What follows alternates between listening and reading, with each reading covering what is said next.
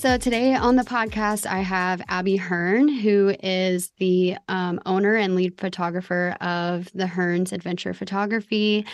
I came across Abbi through Instagram at least 5 or 6 years ago and followed along kind of as I started getting my own photography business up and running, and then continued to follow along with her story on social media. She became a mom shortly after I became a mom, and we've just I've stayed connected to you through that. And then more recently, Abbi started a subscription Instagram page to kind of dig more deep into certain topics with people who are interested in doing that. And so that's how I connected with her and invited her to be on the podcast today. But it's really like kind of a surreal moment for me because I feel like I've known you for a long time, but we've never actually talked. And so it's cool to have you on the podcast today. But I will let Abbi introduce herself and then we'll get into things. Awesome. I'm so excited to be here. Thank you for inviting me and dealing with my crazy schedule that you understand. Yes. Yeah, I'm super stoked to be here. I feel like so much of my social media presence is like creating real connections with other people. So it's very cool to have bridged this gap from that you've been following for so long and you know so much of our story, and to now actually be like talking is really fun.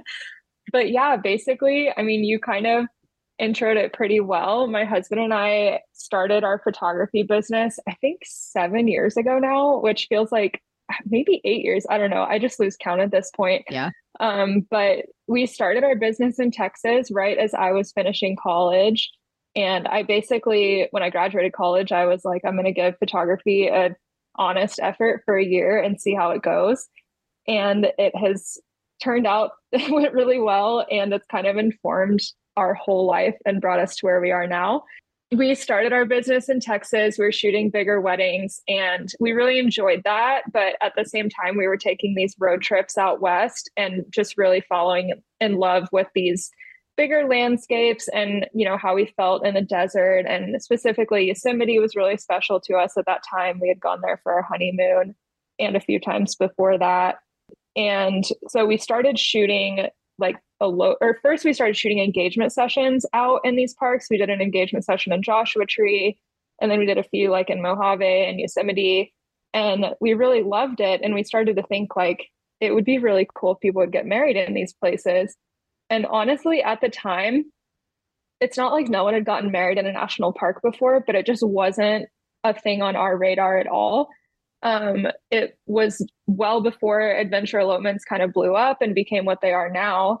And so we had this one couple reach out to us and they're like, hey, we know that you shoot weddings in Texas. You've done a few engagement sessions in the parks and I've seen your photos in these places. And we were just wondering, if we elope in the redwoods, would you come shoot it? And we were like, hell yes. And yeah. We were so excited and it was so sweet. Like the couple, they just had two of their friends, one of their friends officiated, and the bride got dressed in their tent in the woods. And it was just the most fun, chill day.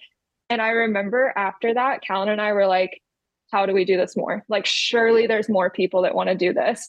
And so it's like the opposite of what a traditional wedding day is like.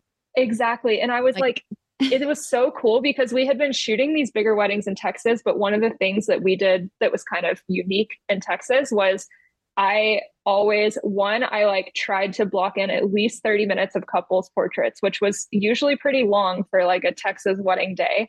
And then during that time, I would try and be really efficient with the portrait so that the couple would have at least 5 minutes to just sit, not be photographed, not be harassed, not be on a schedule.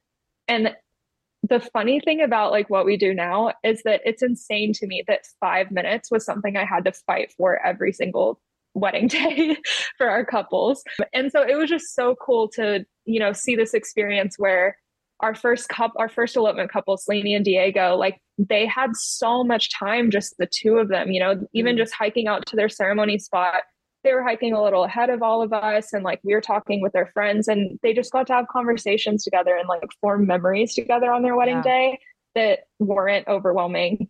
So after that, I was like, this is what I'm going to focus on.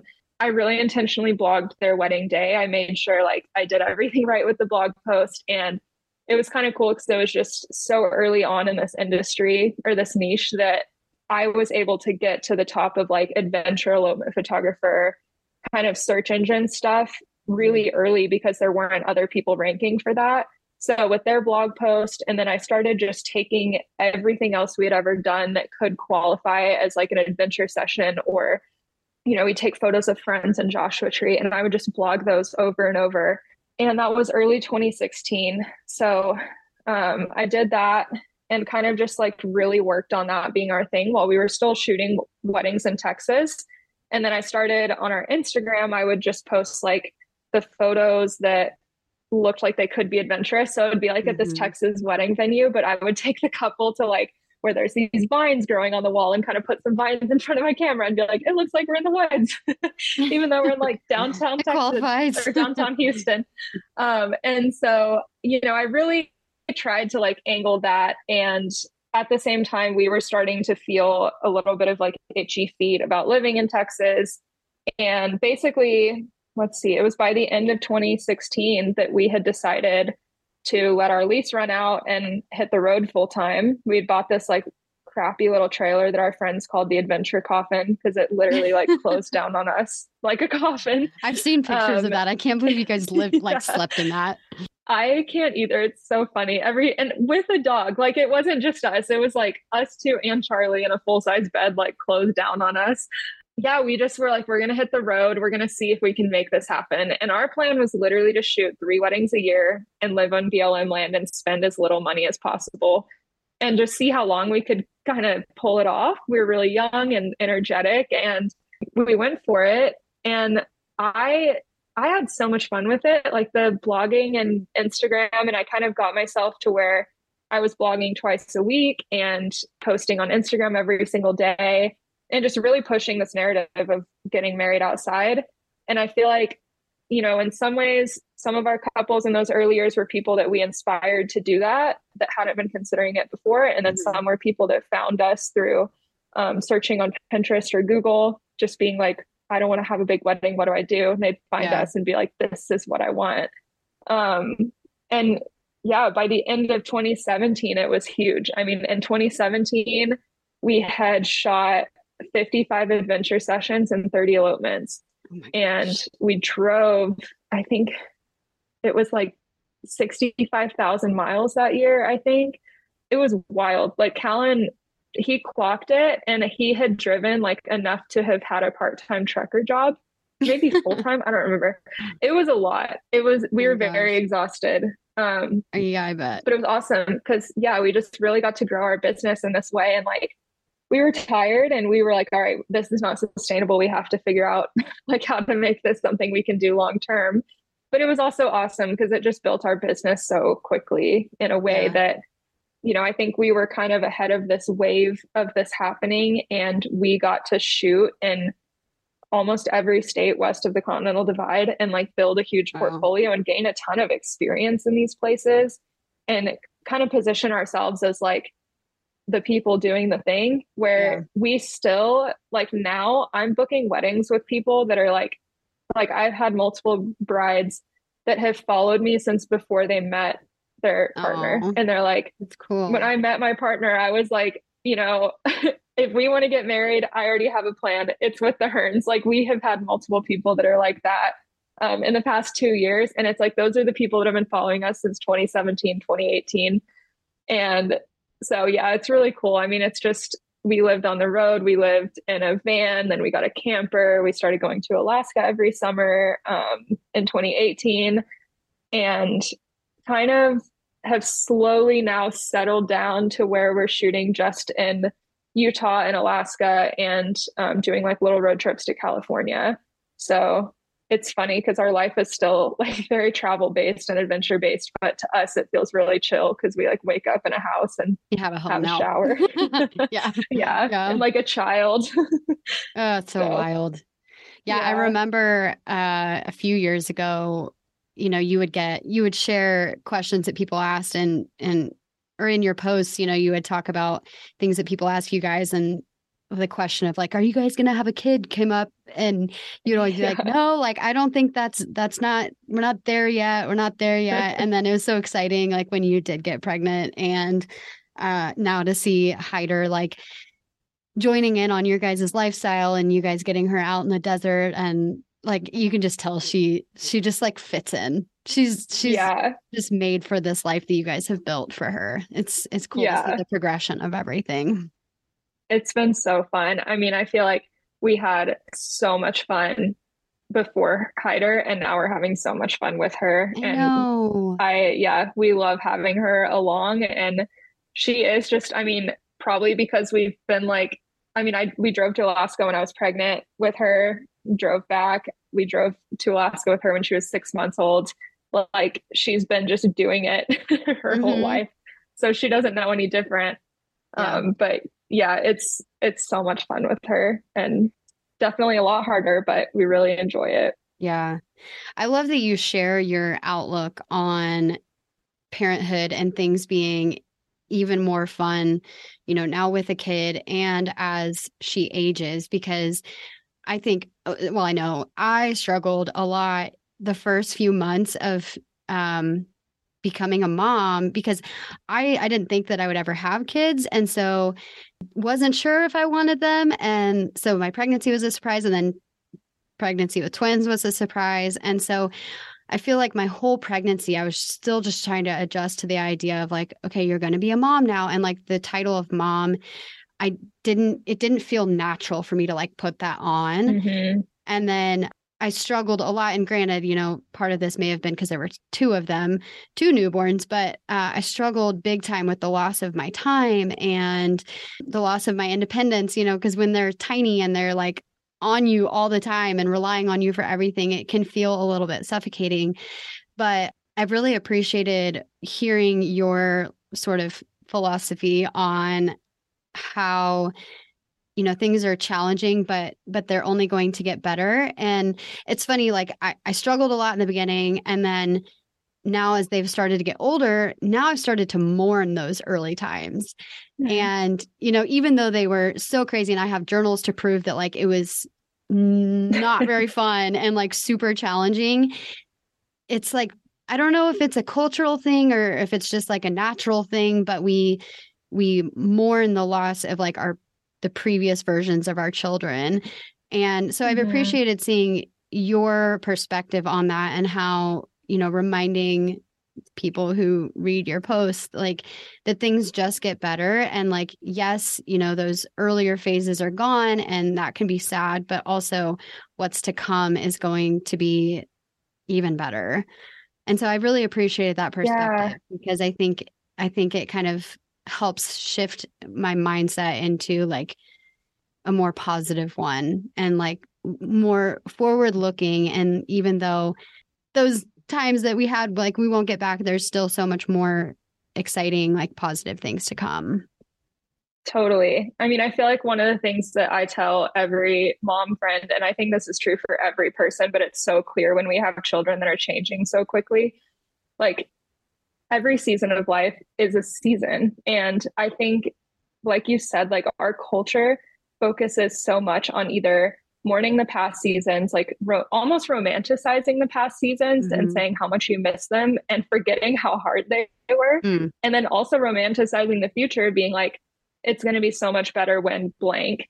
And it's just hard because if we live our entire life that way, we're never enjoying the moment. Like, what mm-hmm. you're in right now is something that you will romanticize in a few years. Mm-hmm. And obviously, that varies a lot. Like, I will say, I'm in a pretty rough period of like losing a lot of things in my life and like grief and all of that. And so I'm not necessarily going to romanticize that. But even in the midst of all of that, I have these really beautiful moments with Hyder and with my job and with my family and everything that I don't want to miss out on because I'm so focused on what's to come or what I miss from, my past. And I feel like it's just something that, especially with kids, the seasons go so quickly. And I tell that to every friend. It's like, look, the first 3 months are freaking hard. Like, there is no way to like describe it differently, but there are so many beautiful beautiful little moments that you will kind of miss. Like, even if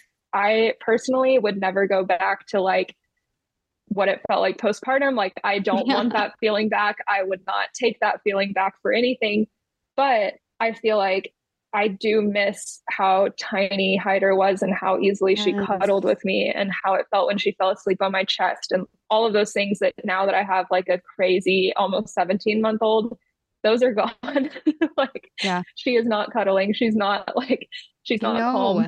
know. So it is, like you miss every little thing, but also, yeah, like what we're going through right now is so much fun and it's more fun than anything we've done before. And I have faith that that's going to continue. And, I also like, I know there's going to be hard times ahead and people love to remind parents of that. Like if you talk to them, I feel like since Hyder was born, every time I've told someone like, oh, I'm having a good time, they're like, oh, just wait, it gets terrible.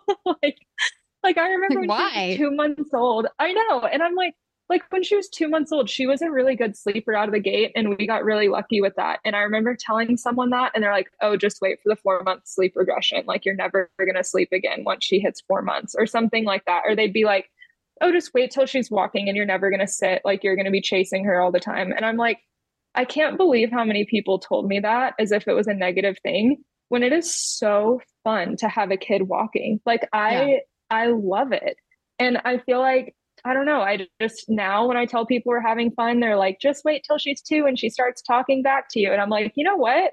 I'm Shut going to up. love that. Like, obviously, there's going to be hard times, but I also love the idea of my girl learning to stand up for herself. So Yeah. I don't know. I just feel like it's such a perspective thing. And obviously, there are times for parents that just are really freaking hard. Like, I can't imagine having twin newborns. And it's okay if you like don't like every single moment of a certain stage, but also it just doesn't last that long. So Yeah. you're I about to have wonder, a lot of joy. I always wonder what the aim is when people say that, like, oh, you just wait, it's going to get so, like, do they want validation? Is it like them remembering how challenging it was for them? And so they want like validation of, oh, yeah, that must have been hard for you. Like, I don't know. I'm like, what's the point Yeah. of scaring somebody? Like, and part of it's like, I think they think they're preparing you, I guess, but what's the aim of that, of being like, oh, it's going to get so much worse, you just wait. Yeah, I mean, I really do think so much of it is just self-validation. Like, for the Yeah. most part in the world, what people say reflects what they're feeling, not what they Hmm. want you to hear. And I Yeah. feel like it really is so often that people, if they see us having a really good time with a kid and all they remember is struggling The for hard that times. age, they just need me to believe that, like, one day it's going to get really hard for me too. Yeah. And, I think that's valid, but it's also just tough because it's like they always pose it as doing you a favor. And I just don't think telling people to dread something in the future is ever helpful, especially if you don't have like advice for how to make it better. Right. It just causes unnecessary anxiety, especially if you're like anxiety prone, which I Yeah, am. And I'm, yeah, totally a sponge to other people's anxieties. And so, yeah, being told right. that. And then I'm like, oh God, I better like tense up and hold my breath because it's going to get terrible. But yeah, so I've really appreciated Totally. your positive, like projection, of like, it's just going to get better. And it has. I mean, geez, like, so my kids are two and a Yeah. half, and it was funny, the example of, oh, you just wait till they start walking. When they started walking, everything got better because they got so much happier because they could finally move in the way Yeah. that they wanted to. And I was so much happier because they can walk. I don't have to like lug around two children, and Right. they can finally walk. So yeah. So anyway, I just wanted to say that it's I've appreciated your perspective on your positive spin on those things. One thing you touched on just briefly that I want to kind of expand upon is your daughter learning to talk and teaching her to stand up for herself. And so I have a boy, and I have a son and a daughter, and that's been something that I am also looking forward to, I mean, with both kids, but particularly my daughter, in regard to encouraging her and showing and like leading by example and teaching her how to stand up for herself. And one thing that comes to mind, which, I know this has happened to probably every girl in this in this world, in this country, is being objectified by men as early as like toddlerhood. People, I think, do it without thinking, but saying like to you, oh, that little blonde-haired, blue-eyed little girl, you better watch out. Like one day the boys are gonna come after her, and just like Yeah. it particularly happens to girls and objectifying them. Where this is leading me is teaching girls to be comfortable exercising their boundaries, both with things that are said about them, but particularly with their bodies. Because I think another thing that we teach young girls is sacrifice your feelings and your level of comfort for the comfort of other people, particularly men. Hmm. And, this is something I've come up against already with my daughter, like people violating her personal boundaries, like tickling her if she doesn't want to be tickled, picking her up if she clearly doesn't want to be picked up. And I, as a woman and, previously a girl raised in this society, have a hard time even like standing up for her and being like, hey, she's not comfortable. Like I find myself sometimes, which is like so shameful to even admit, and I feel terrible about it, but like prioritizing the feelings of an adult who should know Hmm. better over my child, and like having a hard time speaking up for her because she's still too young to speak up for herself, and being like, hey, we're teaching her boundaries and she doesn't seem comfortable right now. So like, can you please not tickle her? And so I think it's a Yeah. unique challenge when you have a daughter to teach her those boundaries. And I don't, and it, not at the fault of my parents, because I think they did the best they could, but I don't think I ever learned that, how to like guard my own boundaries when it comes to what I'm comfortable with Yeah. and what I'm not comfortable with. So, and I know that's something that's important to you. So how do you see that issue? How do you teach Hyder to be comfortable guarding her own boundaries? Yeah. I mean, I feel like kind of what you were saying, so much of it is us posing that as an example, which is so hard. And So hard. I've been in the same scenario, like where people, ask her for a hug and she says no, and they're like, oh, come on. And it's like Mm-hmm. in my head, this little signal goes off of, I know I need to tell them if she doesn't want to hug you, don't ask her, like respect that choice. But Yes. I'm also just like, keep the peace. And it's like, Yes. it's so hard. I feel like you have to almost like rehearse with yourself over and over, like, this is what I'm going to say. And I've even considered, like, this is something that really is on my mind a lot lately. And I've considered even trying to like kind of role play it with Callan just to see like how I can say things in a kind way that doesn't like totally disrupt the conversation, but does send a clear signal of like, Mm-hmm. if she doesn't want to hold your hand, she doesn't have to. If she doesn't want to be picked up, she doesn't have to. If she doesn't want to come greet you or say goodbye, she doesn't have to. And Yeah. I feel like in a lot of ways, like we kind of have this benefit of because we live so far from family, we don't spend a ton of time with family members. And I feel like often family members are the people that do push those boundaries because, they want a hug from the kid that they love. And it's always like, or not always, but usually innocent. I just Mm-hmm. think it is important to start, from such a young age to teach her that when she says no, she can say that and she can mean it. And to teach the people around her, if she says no, to respect that. But I mean, I think, yeah, it's so much about, when she's young and she can't speak for herself as much, for us to be the ones that stand up for that and um, to just be in tune with like our kids, what they're saying, what they want, and speak for them when they can't. And then also, I do think a huge part of it is just our example. Like, this is somewhat Mm-hmm. related, but, so often people refer to like little girls talking about their looks and how cute or pretty or how nice their dress is or something like that. Whereas with little boys, they'll often say, like, oh, he's a climber, he's strong, he's Mm-hmm. wild, he has so much energy. Like, they describe things that aren't about how they look. And Mm-hmm. that was actually something that, so I grew up with two older brothers, and my dad was always super aware of people describing my looks. And he was always Mm-hmm. really against that. Like he made such an effort all the time to always emphasize that I was a good leader or that I was good to my friends or like I remember at such a young age I would like arrange my little toys and talk to them and he would be like, "Oh, you would make an amazing teacher because of how you're, hanging out Mm-hmm. with your toys today," or something like that. And I just feel like he was really serious about that. Like growing up, I always had really like super blonde hair that was really long, and people would always comment on it. And he would always kind of like push back against that. Like I remember at such Mm-hmm. a young age, him pushing back against the comments on my hair because he was just like, I don't want her to grow up thinking the best thing about her is her hair. Like that's Mm-hmm. so, it's so vain and so not helpful.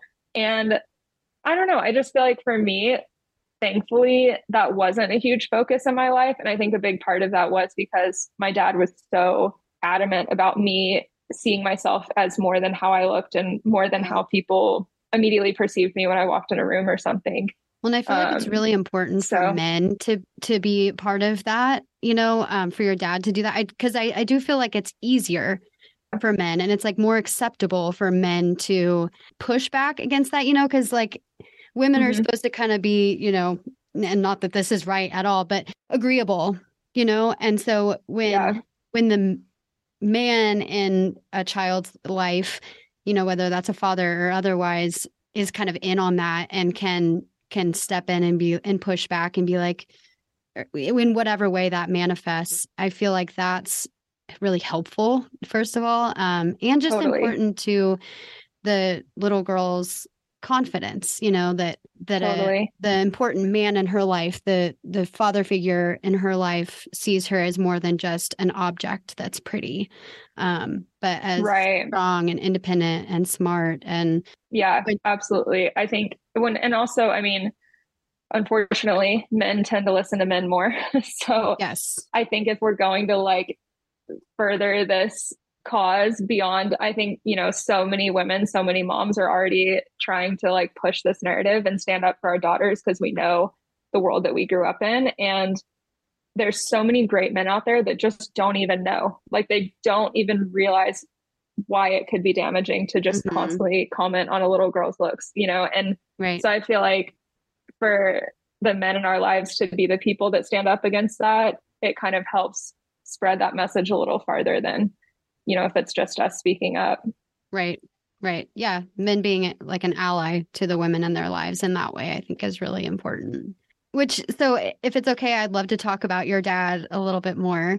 You were really open on Instagram about your dad's journey with his health, and which was very generous of you and him, because of course you did that with his permission. And I think Mm-hmm. about I know you've posted pictures of him and your mom having your Instagram projected up onto the TV and them like going through your Yeah. posts and reading. And it's just the cutest thing ever. Like I love that they did that and that assuming your mom still does that. But are you okay with talking a little bit about your dad's experience and who he was?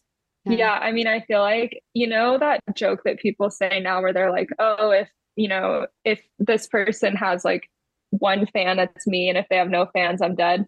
Like, have you heard that? No. It's like a thing. I don't know. I see it on like Twitter. But anyway, I feel like I have always known that I could like if I continue posting, I could piss off every person in the whole world, but like my mom and dad will still follow me Hmm. and still like love what I share.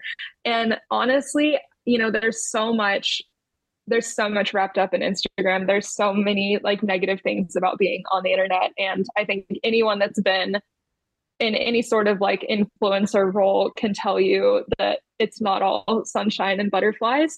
Yeah. And so there have been plenty of times that I have considered just like bailing from all of it and been like, you know what, I'm just going to live a happy life in the desert and not post anything. But truly, what kept me coming back so much was the community and also just my parents. Like, living states away from them, that's how they keep up with me every single day. Um, and so, especially when we first hit the road, that was just like their ritual was keeping up through my posts and my stories. And like you said, yeah, they would airplay my Instagram to the screen and just like watch my stories. And So my mom cute. would read every single caption out loud to my dad. And I actually remember that my earliest memory of this kind of thing is in high school. I had Twitter, and that was like my main or my main social media that I would use. And my dad like set up this thing on his phone that every time I tweeted it, like texted it to him. Like honestly, as like a high school girl, it pissed me off so Oh, much. Like I I bet. remember I'd be like in the living room and I would tweet something just random and I would like hear his phone ding and I'd be like, Dad, oh my God, you're stalking me. Like Yeah. I remember getting so annoyed with him about that. And he was like, I just want to hear everything you say. And Oh, it's that has stayed so true. Like through through the end of his life, it's just been he and my mom have always kept up with everything I've done on there.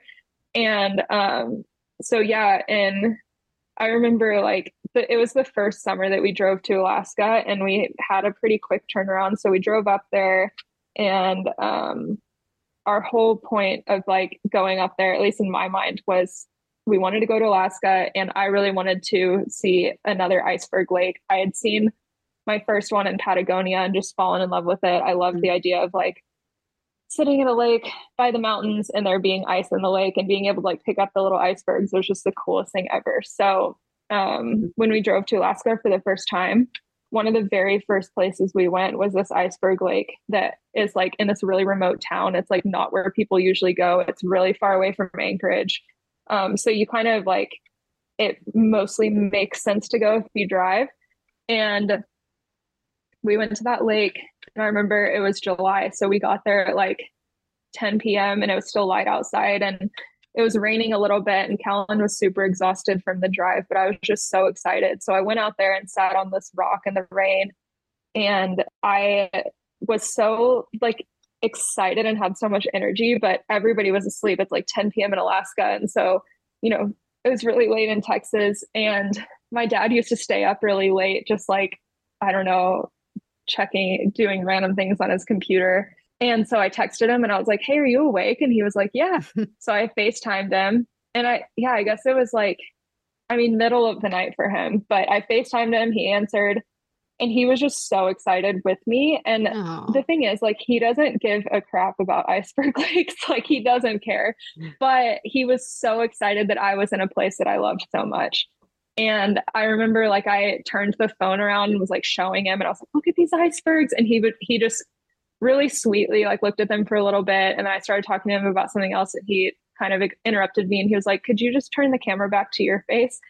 And it was just oh, so sweet because it was like that's what he wanted to see. Like he didn't care to yeah, see the icebergs. He cared to see me seeing those icebergs. yeah.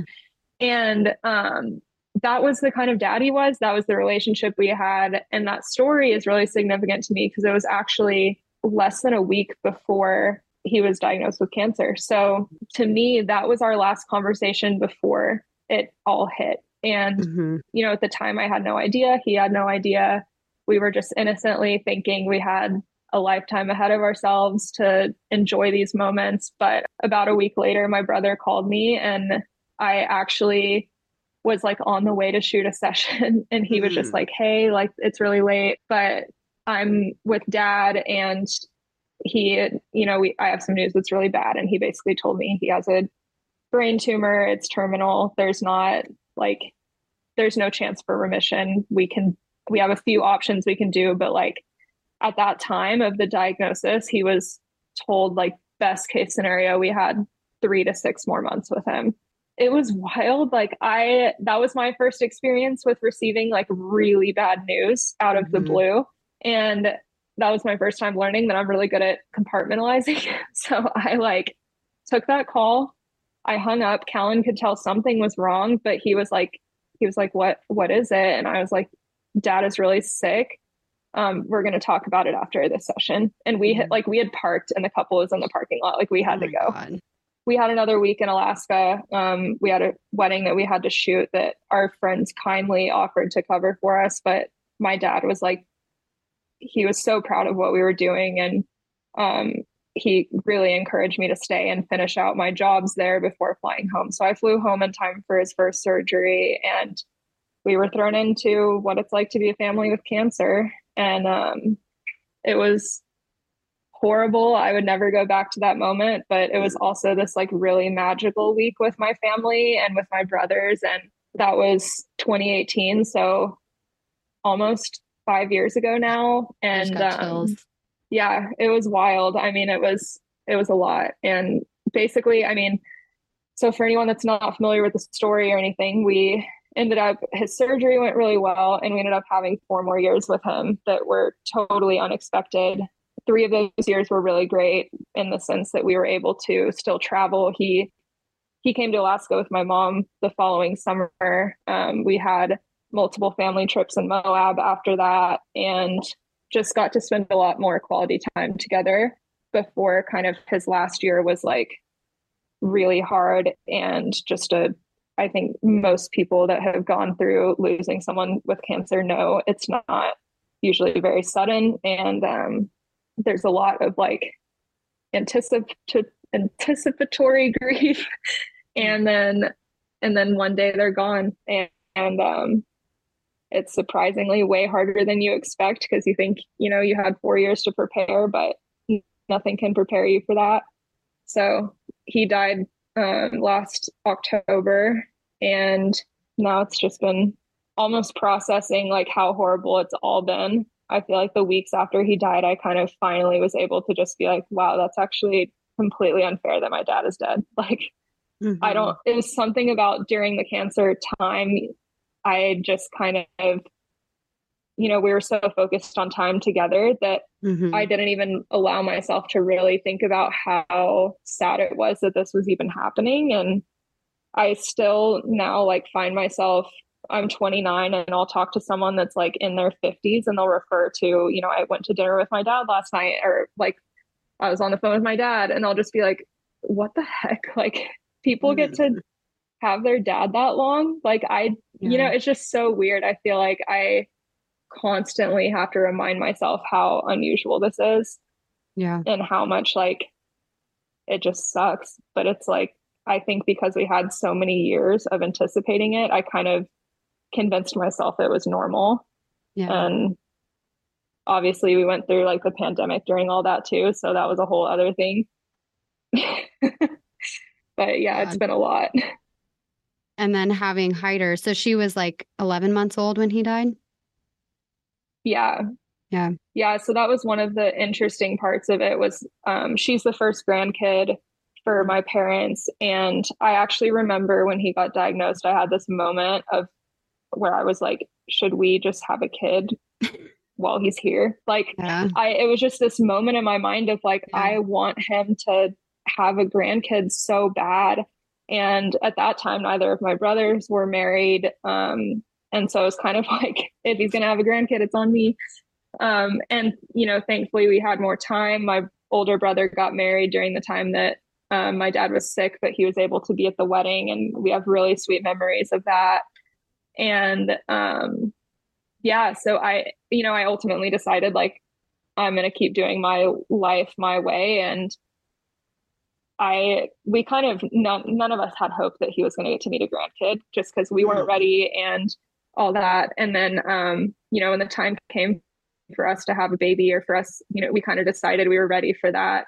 I do remember just saying this little prayer of like, God, I hope that it happens in time for him to meet them. And um, yeah, it was just such a sweet bonus that none of us could have expected. He Mm. got to be here within, 24 hours of Hyder being born. He arrived in Moab with my brother Connor, who drove him up. And that was a whole other thing, because I ended up having that infection, and it was chaos. My dad was really sick. It was his last big trip. And it was really rough on all of us, but he did get to meet Hyder. And then I got to take her back to Texas to hang out with him a few times in her first year. So we Yeah. have a lot of really sweet memories of them together, and really sweet photos. Um, but yeah, it was kind of a weird moment of like, when she was born, I remember all of us feeling this sense of relief, like, oh my gosh, like dad gets to meet Yeah. a grandchild. And then it was immediately followed by this sense of like how sad it is that he doesn't get to witness her life. Like Yeah. it was so weird for all of us how quickly that switched from Yeah. realizing that a baby being born is not a finish line, it's the start. And Yeah. you know, that week that we all spent together as a family right when she was born, like we're all so excited for her life and also so aware that he's not going to get to be a part of it. And that Yeah. was really hard, I think. You know, that whole first year, that was one of the things that was so hard, was just knowing like that as sweet as it is he got to meet her, she's not going to have memories with him. And you know, the very first moment that I told my mom and dad that I was pregnant, um my mom was just like speechless and so excited because no one expected it. And then I remember like the very first thing my dad said was how he couldn't wait to watch my mom be a grandma. Oh, And it's really sweet that he got to see that as much as he yeah. did, but also very hard that, you know, there's so much more that he's not seeing. Well, I feel like when you have a baby, especially in those early days, especially the first few months, like so much of the joy of the baby is the promise of what they will become. You know, Mm-hmm. there's so many like hopes and dreams and that you heap onto this little child, you know, especially before they can talk, before Yeah, they can express themselves, before you really know who they are. They're just like this little bundle of hopes and dreams that you have for them. right. And so it is, and I remember that feeling when my kids were little. It's like a big part of your relationship to them before they can communicate with you is what you hope for them. And so Mm-hmm.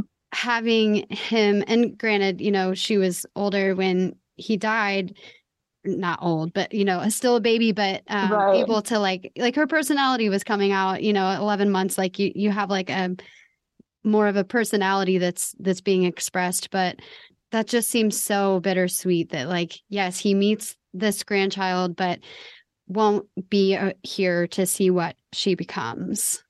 Yeah, exactly. I feel like I hope that there's some way that he can see what's going on. I have no idea how any of it works, but Yeah. I definitely have this feeling and this desire that maybe somehow he's getting to tune in a little bit Yeah. and see what we've got going on, because he would be so excited and he would love seeing who she is now. And I think especially, you know, kind of like with the iceberg story where he just wanted to watch me, I think he would just absolutely love seeing me as a mom and Yeah. see how that developed. So I hope he can. Who Yeah. knows? I heard one time, and I'm not going to get this right at all, but something to the effect of the energy, all the energy in the universe, like doesn't go away. It just changes. And so the Yeah, energy that is our soul can't go away. And I don't know, this sounds a little woo woo, but I like to believe it that our energy from our soul like goes into other things and it doesn't just like right. disappear, you know? So I Yeah, don't know. I like to think about that like, you know, maybe he's in the rocks in Utah and in the trees and you know just in nature and in the wind and like the he's there like getting to experience her. I just think that's like because I don't know, I'm pretty agnostic and I don't know yeah, what the greater power is, but I feel like maybe that might be it. Like just our energy is like dispersing through the universe and being here in some form, just not in the form that they were in when we were alive.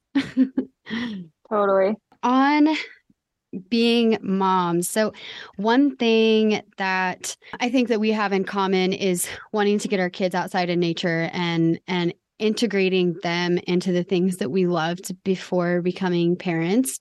And yours is so outsized, like I can hardly wrap my mind around it, like the things that you guys do out in nature. But for us, it's camping primarily. And like what my husband Corey and I used to do before we had kids is, we traveled quite a bit and we really liked taking road trips and camping. And we had a pull behind trailer, and then that was like too big, too much for our purposes for just the two of us and our dogs. So what we ended up doing was converting the back of our truck into a bed and just camping in that.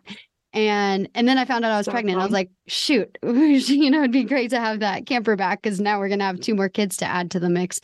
But the first couple years for us, it was just like too hard to even think about camping with two infants, and so we didn't. Totally. Yeah, we were just like, it's not gonna happen.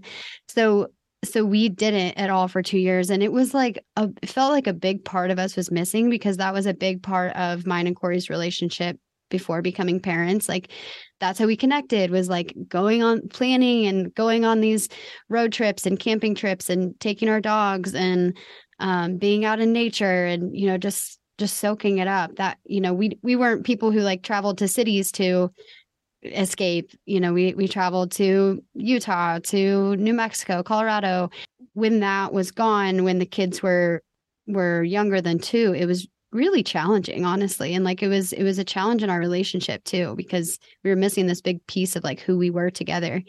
So we just a few weeks ago got a pop-up camper. We felt like that was a good medium, not like the full pull So fun. behind, yeah, but also not in the bed of the truck. And so we got that and took the kids on their first camping trip, like somewhere close by, just in case shit hit the fan and we needed to like haul ass back home.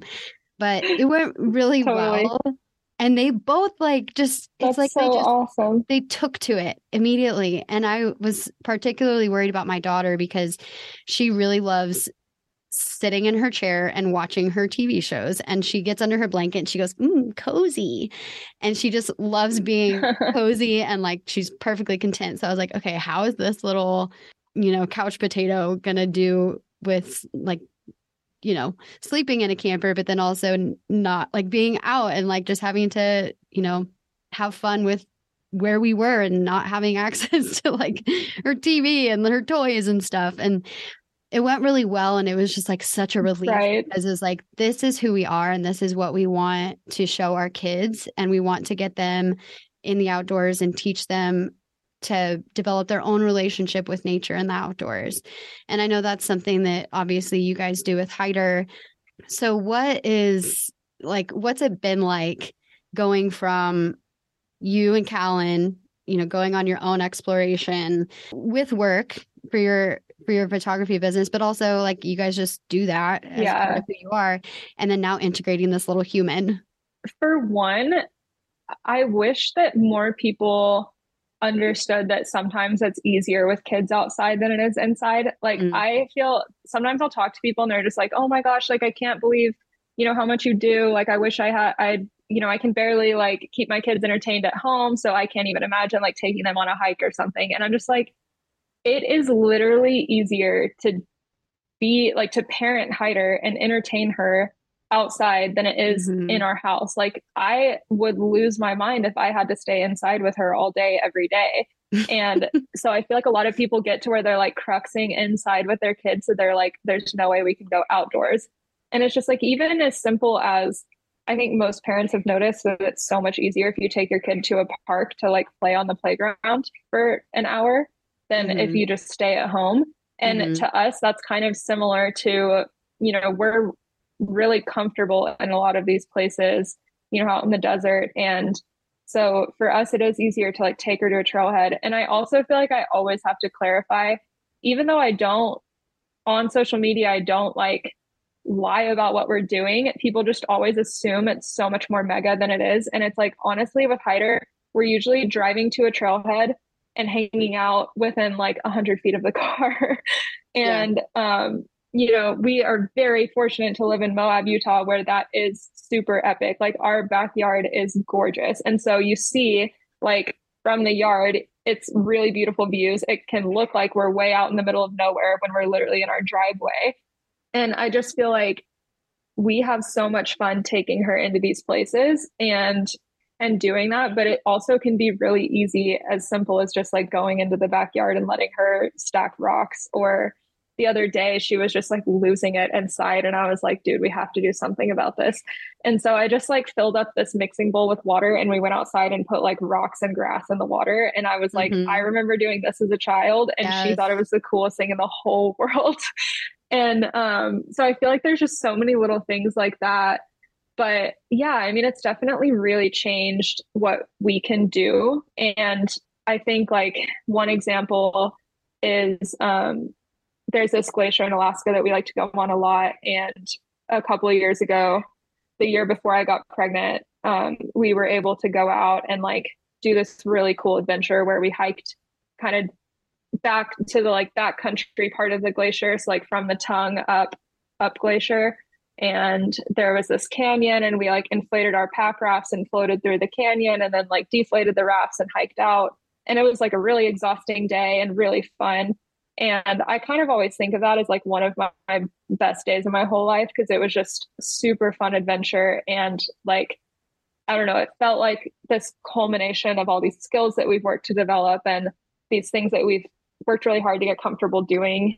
And it was super fun. And at the same time, while we could technically bring Hyder and do that mission again, it would be so effed up to do with a child. And so it is hard because it's like, now that we have her, there there are limitations and there's things that we're just not going to go do with Yeah. her. Even though we do a lot with her, it's just like I'm not going to go do this really committing thing on the glacier where if clouds come out and it gets freezing cold, she's going to be miserable Yeah. for hours until we get back to the car, and just there's so many little things like that that we no longer do.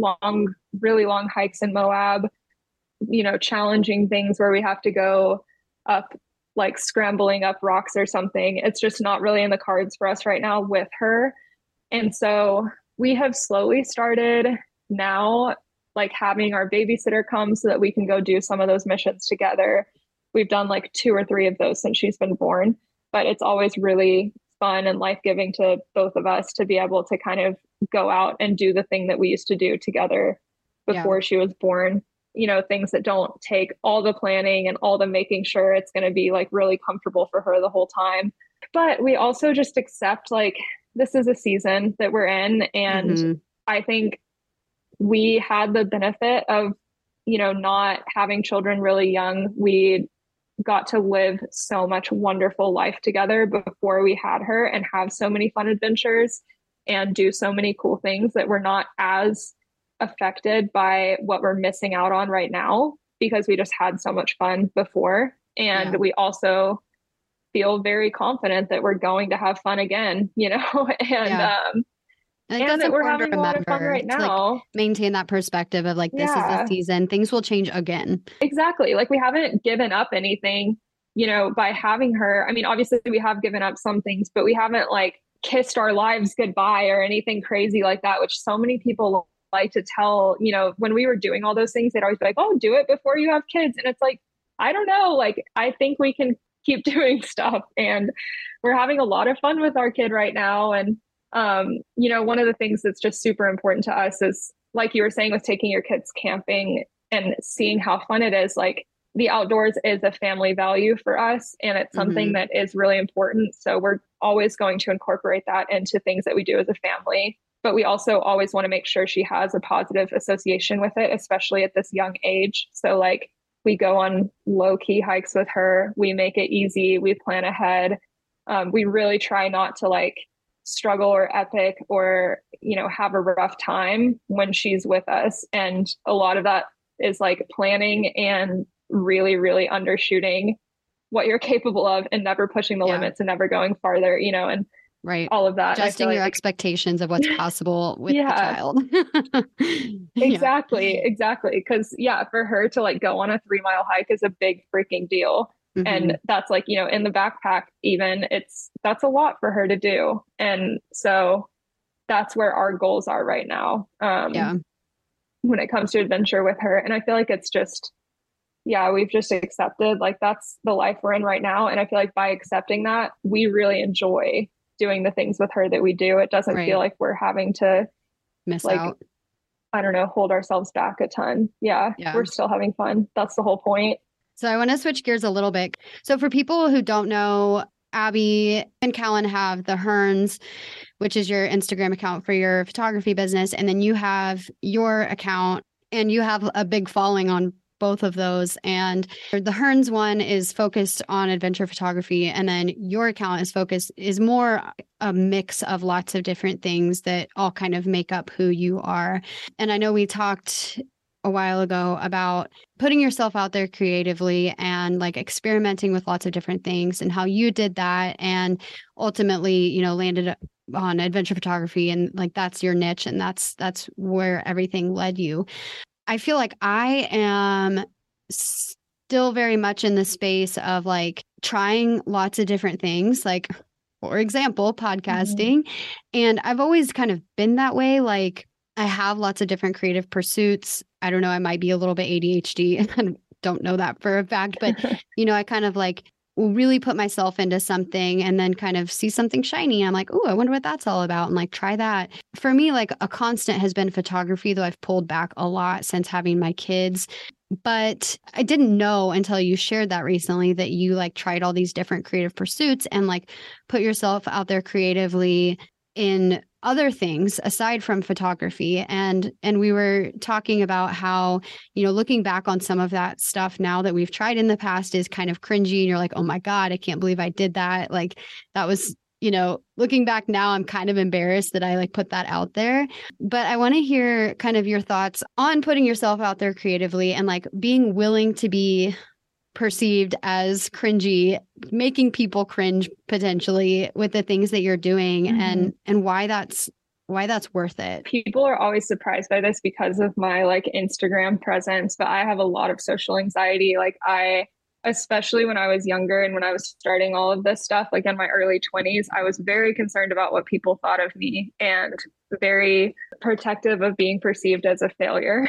And that was something that I really had to overcome. And I feel like, looking back on it, I'm so proud of myself for trying all of these things and just putting myself out there because it has resulted in a life that I couldn't have even imagined when I started. And so I really think it's okay to be embarrassed or worried about what people are going to think of you or, worried about being cringy when you're putting something out there, trying a new thing. That's all like really valid and normal to feel. But to allow that fear to actually hold you back from what could end up being like your dream thing, your dream job, your dream creative pursuit, your dream hobby, or even just a fun thing to try. I just feel like the cost of what you're potentially losing by protecting yourself from other people just judging you is so not worth it. Yeah. Especially because the people that are going to judge you, their opinions don't matter. Like if someone is the kind of person that's going to sit at home and just like be judging you for trying something or be like, who does she think she is podcasting or being a photographer or whatever, like that's already someone who their mindset just is not worth listening to.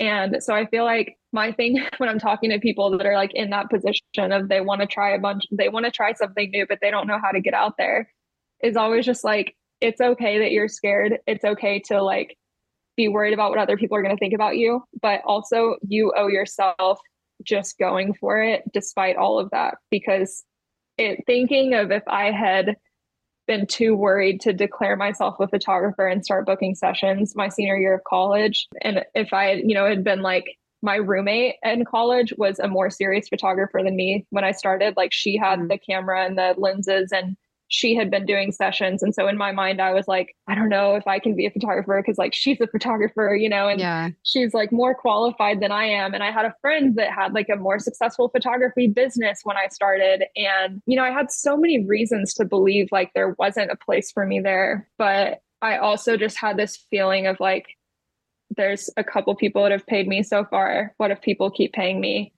How would I try this out?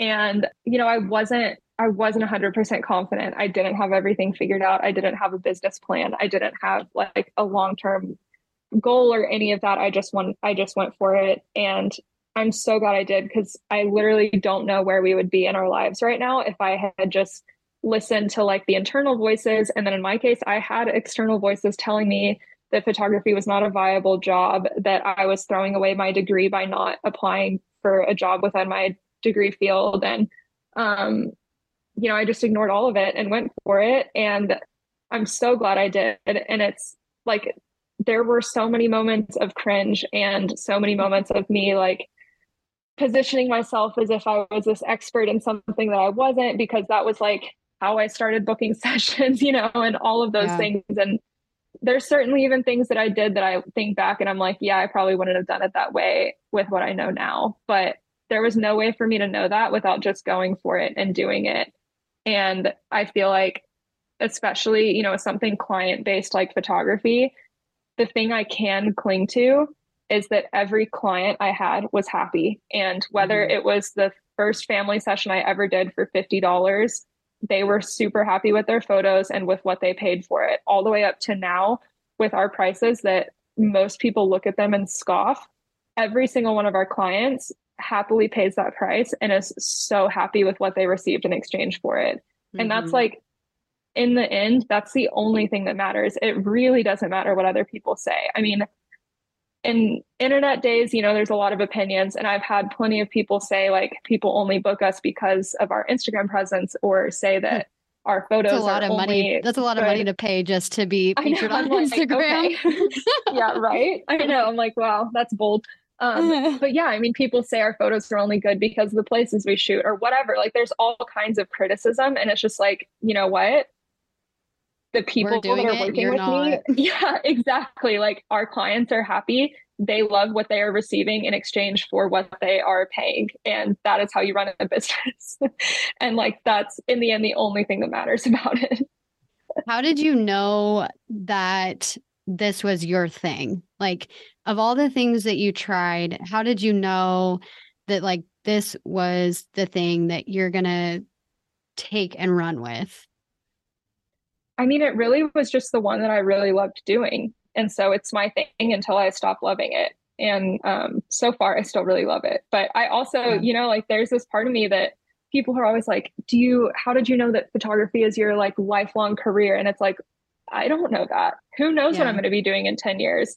It could be photography, and I hope it is because I really love it. But also, I feel like that's just really unfair pressure on myself 10 years from now. Like, Yeah. I really like photography right now and it's working for me right now. So that's what I'm doing. And, I think it's okay to do different things and to hold whatever you are doing loosely, because especially with something that is client based like photography, I don't want to be doing it out of obligation and I don't want to be forcing myself to do it. So Yeah. I'm going to do it as long as I'm passionate about it. But if it becomes something that I'm just like doing because I have to for money, then I think I need to figure something else out because my clients deserve better than that.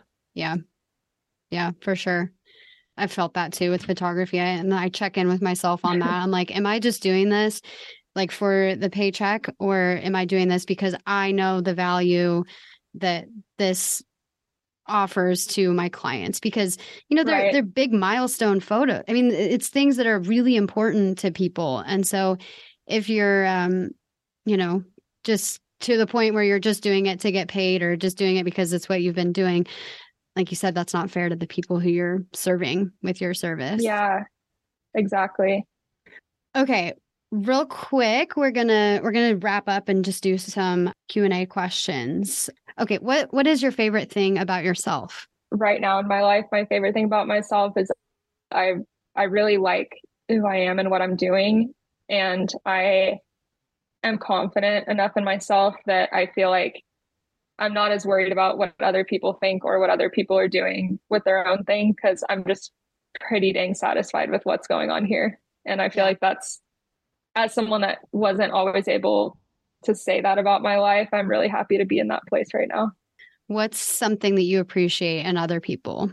Something I always appreciate in other people is honestly what I just said, but when I can notice it in other people, like Mm, when I can just tell they're like happy with what they're doing and confident in themselves and not feeling like they have to put on a show or feeling like they have to, position as a certain thing or a certain type of person.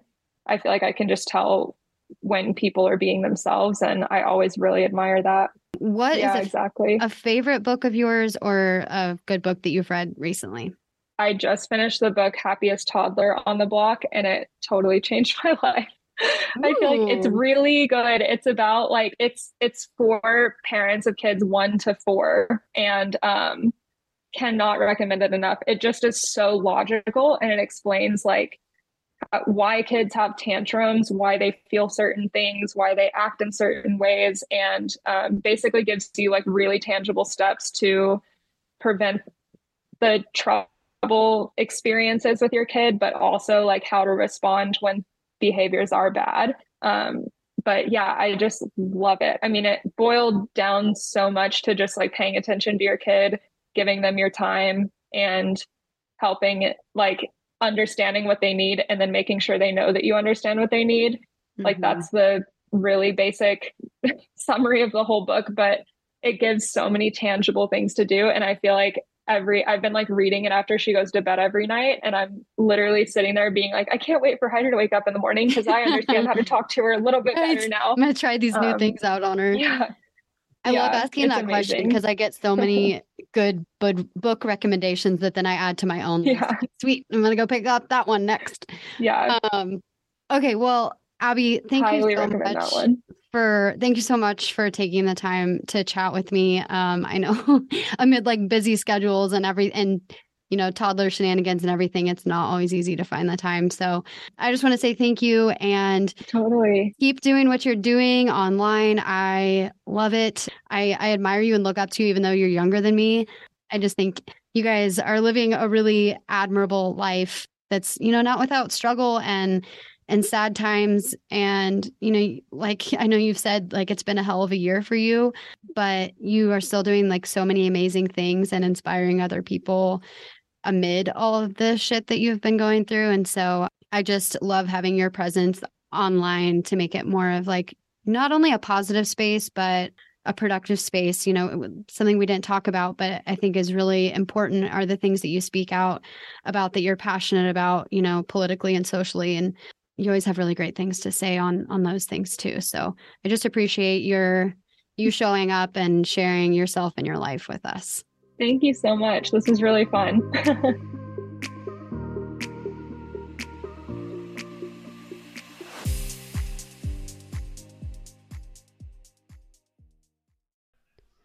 Thanks for listening to the Makers, Dreamers, Doers podcast with me, Morgan Barrett. Please remember to follow, review, and share this podcast with anyone who you think would enjoy it. Your support helps more people find the podcast. You can also find me on Instagram at Morgan Barrett __ and check out my website for more information at morganbarrett.co.